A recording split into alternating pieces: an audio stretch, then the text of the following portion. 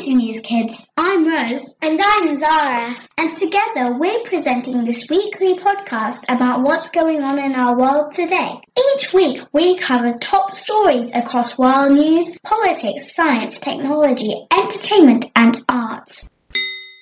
Hello, this is Isa. This week we will begin by talking about British Science Week. We will also be talking about the release of Nazanin Zaghari-Ratcliffe, and we will be updating you on the Ukraine-Russia conflict. Finally, we will be reviewing the movie Encanto. Hi, it's Rose here. The last few days have been very exciting at school, as it is British Science Week.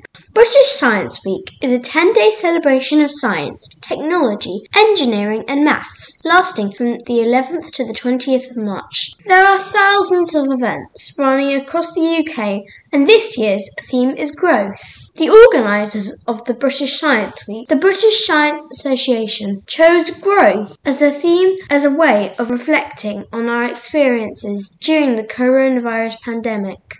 They described growth as a fitting theme for what has been a turbulent time for all of us. Recommended activities include exploring plant growth in your window box, discussing the impact of economic growth on our society, and considering your own personal growth over the last 12 months. Another major aim of this year's British Science Week is celebrating people from diverse backgrounds and careers in science and engineering. They've called this Smashing Stereotypes, a project to try and remove stereotypical ideas about what people who work in science look like. The website says, "What do you imagine when you're asked what a scientist looks like? Are you picturing lab coats, goggles and conical flasks? How about the person? Are they a white man with grey hair who resembles Albert Einstein? Well, I definitely don't look like Albert Einstein, as I am a girl, and I absolutely love science." And I was really excited on Tuesday because I got to take part in a science competition at a local school. I went with 3 people from my class and we had to get involved in a range of activities and experiments, including building a tower out of spaghetti and marshmallows, making a water-fueled rocket, and creating oxygen using a potato. Sounds funny, but it actually works. My team won the science quiz too, which was really fun. So I hope you all have a fantastic time during British Science Week.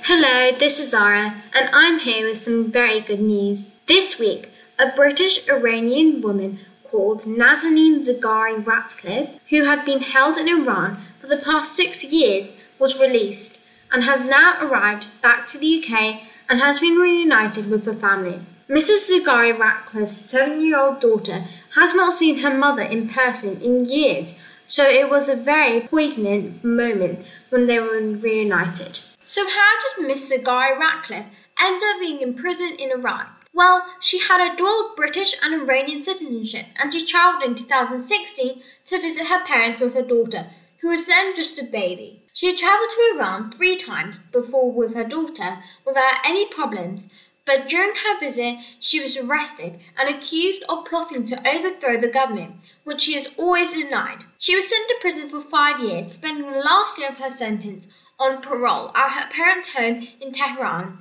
which is Iran's capital city. Then, in April 2021, she was sentenced to another year in prison and a 1-year travel ban after being found guilty of spreading false information against the Iranian government. During the 6 years that she was held in Iran, the UK government made lots of appeals to the Iranian government for a release. Miss Zaghari-Ratcliffe's husband, who had campaigned tirelessly for a release, said at the time that Nazanin was told that she was being held in order to force the UK to pay £400 million to Iran, relating to a debt that Iran claimed the UK owed for a cancelled order of military tanks. This week, the UK Foreign Secretary Liz Truss said that the debt had been settled in parallel and in full compliance with UK and international sanctions and all obligations. Both the UK and Iran have said that the payment should not be linked to Ms. Zaghari-Ratcliffe's release or the release of another British Iranian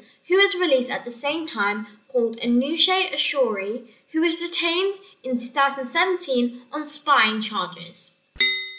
Hello, this is Isa. Unfortunately, the war between Russia and Ukraine is still continuing. Millions of people have continued to flee Ukraine as Russia has continued to bomb Ukraine. Ukrainian officials have said that Russian forces bombed a theatre and a swimming pool complex where civilians were sheltering in Mariupol. The World Health Organization said that there have been 43 attacks on Ukrainian healthcare facilities, infrastructure and workers since the start of the invasion. This week, the Ukrainian President Zelensky, called on the US Congress to provide more weapons to help his country fight off Russian airstrikes and for further sanctions against Russia. The US President Joe Biden announced an extra $800 million in security assistance to Ukraine and referred to the Russian president as a war criminal. A spokesman from the Kremlin, which is a big fortress in Moscow containing government buildings and is the official residence of Russian leaders, said that President Biden's comments were unacceptable and unforgiving rhetoric. On a positive note, both Russia's foreign minister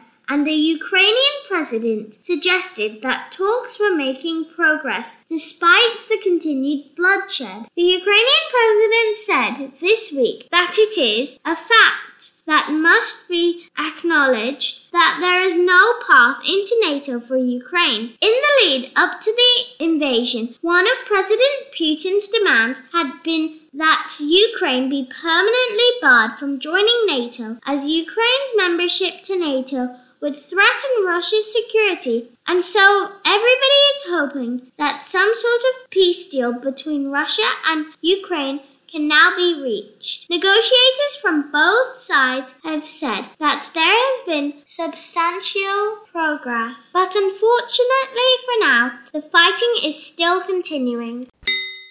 Hi, it's Laurie here, and this week I'm reviewing the new children's film, Encanto. Encanto was released in November and is the 60th Disney animated feature movie. The plot takes place in the mountains of Colombia and takes us to the family of the Madrigals, a multi-generational family who live in a magical house in a very special town in a wonderful charmed place called Encanto. The magic of the Encanto has blessed every child in the family with a unique gift, from super strength to the power to heal. Every child except one, Mirabelle. But when she discovers that the magic surrounding the Encanto is in danger, Mirabelle decides that she, the only ordinary magical, might just be her family's last chance of survival. I won't say any more about the plot, just in case you haven't seen it. And if you haven't, well, you should. It has fantastic original songs written by Lin-Manuel Miranda, became the most successful animated feature of 2021, and won the Best Animated Film award at the BAFTAs last week. But more importantly, it's a really great story. Although I'm 8 years old, I definitely don't like movies like Frozen anymore. I really like Encanto because it felt fresh and different. The songs are brilliant, particularly What Else Can I Do? And I like the fact it's set in Colombia. It's also a really nice story, and I think Mirabelle is a great role model.